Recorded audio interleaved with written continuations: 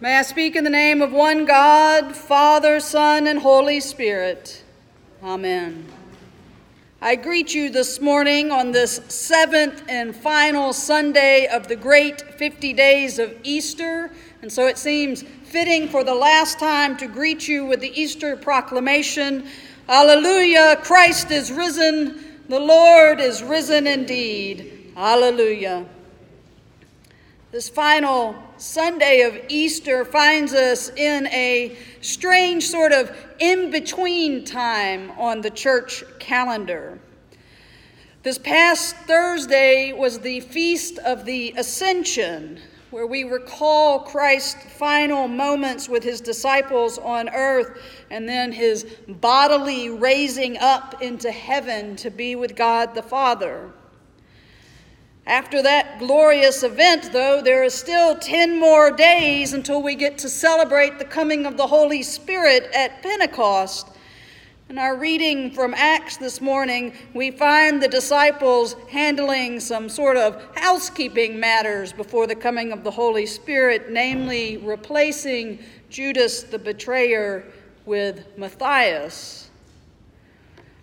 In our gospel reading from John, we get a glimpse into another sort of broader in-between time that Jesus is preparing his disciples for. This gospel reading, Jesus is talking about a time when he would no longer be with them. Immediately within the story, that means the time when he would be arrested and crucified, but also a time that the disciples would be called on to take on God's mission in the world once Jesus had left them bodily from the earth. The disciples are still in the upper room. We've been there for a long time in our gospel readings. This is after the foot washing and after Judas's departure, but before Jesus' arrest. Jesus has been giving them a long series of teachings, and we got part of that from our reading last week. But Jesus' last act before he leaves his followers to go to be arrested, his last act is not to teach them or to do some dramatic act that's going to be remembered. He'd already done the foot washing. His last act is he prays for them. And this prayer actually takes up the whole of this chapter, and we just get one piece of it. In this prayer, Jesus shows his disciples the closeness and the interconnectedness of Jesus with God the Father. Jesus prays and talks about how that everything Jesus had and said had come from God, and that Jesus belongs to the Father, was sent by the Father, is returning to the Father, and that now those disciples belong to the Father. Jesus' prayer is intimate, it's close. In his final moments with his followers, Jesus does not pray for his own comfort from the trials that are about to come, but rather that his followers be protected, that they be sanctified or made holy by the truth of God. Because now, just as God had sent Jesus into the world, the disciples would now be sent by Christ. Jesus came into the world to serve and save creation through God's truth and grace, and by his death, he defeated death, and by his rising again, he is the first fruits of God's new creation. This is the truth, the Word of God in Jesus Christ, that Jesus prays that will make us holy, the truth of a world of self-giving love, a world of God's justice and mercy. In spite of the chaos, evil, and injustice that was going to swirl around the disciples and that continues to swirl around us today, we who delight and meditate on the Word made flesh in Jesus Christ may become like trees planted by streams of water, strong, steadfast, and bearing fruit. We are sent as Jesus was sent to shine the light of God's truth into the darkest places of this world. And we are sent out with Jesus Christ's own prayer of protection. When I hear it or read this passage, I can't help but hear in this prayer the words of a parent praying for their children. Holy Father, protect them in your name. I protected them. I guarded them. I ask you to protect them from the evil one. And to me, it's not just the prayer of a parent, but I hear in there the prayer of a mother. Now, I know this gets complicated. Our usual definition of mother is usually linked to a particular gender or biological birth. But to me, mother also carries with it the idea of self-sacrificial love. Because after all, a mother gives of her own body to raise a child. And mother carries with it the idea of protection. And before you think that maybe I've lost it, I ask you to remember that in the Gospel of Matthew, in chapter 23, when Jesus is lamenting over the city of Jerusalem, he says, "Jerusalem, Jerusalem, the city that kills the prophets and stones those who sent to it. How often have I desired to gather your children together as a hen gathers her brood under her wings."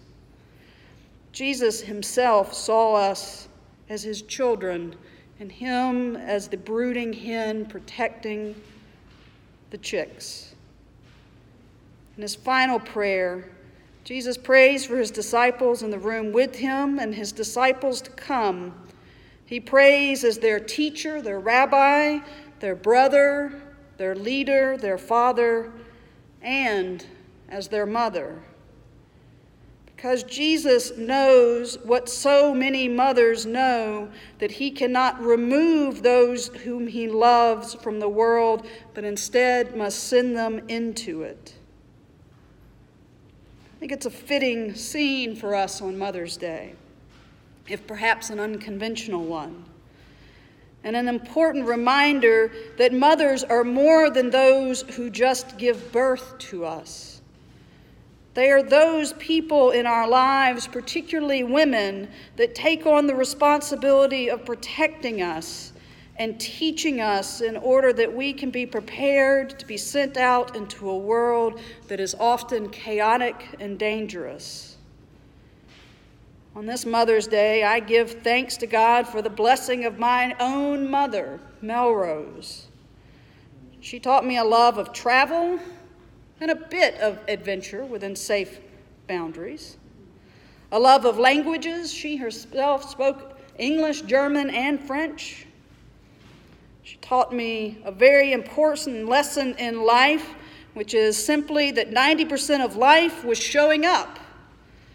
Throughout school and work and in my life, I have often come back to that and realized that when things seem overwhelming or impossible, that if I just show up, 90% of the work is already accomplished. Because if you don't show up, then you certainly can't get anything done. I give thanks for her love and patience and protection, and as any good child should, I especially give thanks for her forgiveness, because I certainly needed it a time or two. I've had other mothers in my life that did not give birth to me, but people that took on responsibility, maybe for a little time or maybe for a long time, of protecting me and teaching me. Grandmothers, teachers, powerful women in the church, and when I was an attorney, and I give thanks for them as well. And a sort of unusual twist for the sermon, I invite us to take just a moment of quiet to think of the mothers in your lives, whoever or wherever they may be, however they may have come to be a mother to you, whether by birth or blood or teaching or friendship. And I invite you to think on them and to name them either silently or aloud. Holy God, we give thanks for your love and for all those who give us their love. We pray today especially for mothers everywhere, for those who have borne children and for those who have loved children they haven't born. We ask your peace and blessing on those who long to become mothers and on mothers who long for children they have lost. Give all mothers wisdom and patience and help them faithfully care for their families. We ask your comfort for those who are saddened or grieved today, for those who grieve their mother's absence, being separated by death, distance, disappointment, or division. May we find in your unending strength so that we might also reflect your love and your light through Jesus Christ. Amen.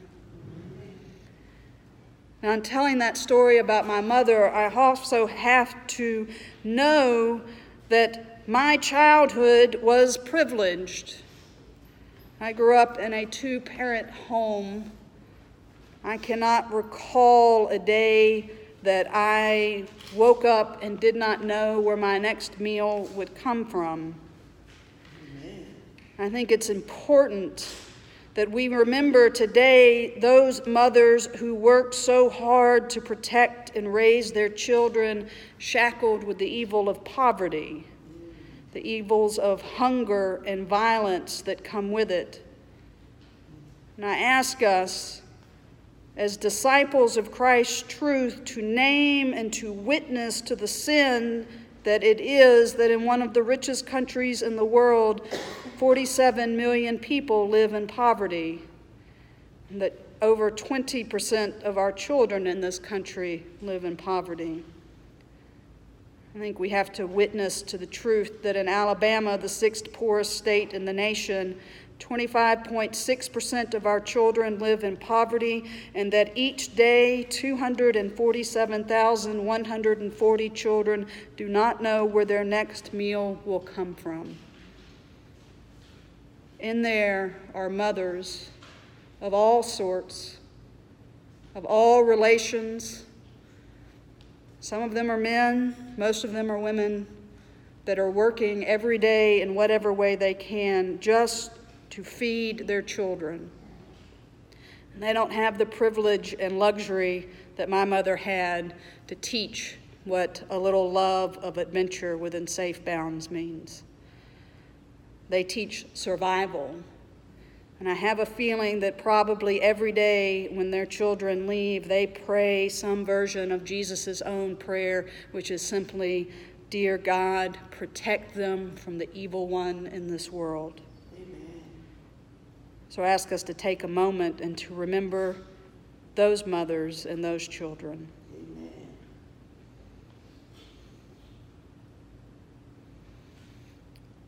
As I came to you last week asking for your prayers for the Poor People's Campaign that begins tomorrow, I ask you to again remember all those traveling or that will travel to Washington, D.C., to state capitals across the country, to Montgomery, Alabama, to bear witness, and this week to especially bear witness to the evil of poverty and how it affects the mothers and children in our communities.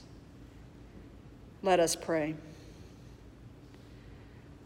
Holy God, we give you thanks for those mothers who struggle every day to feed their children and protect them from the violence of this world.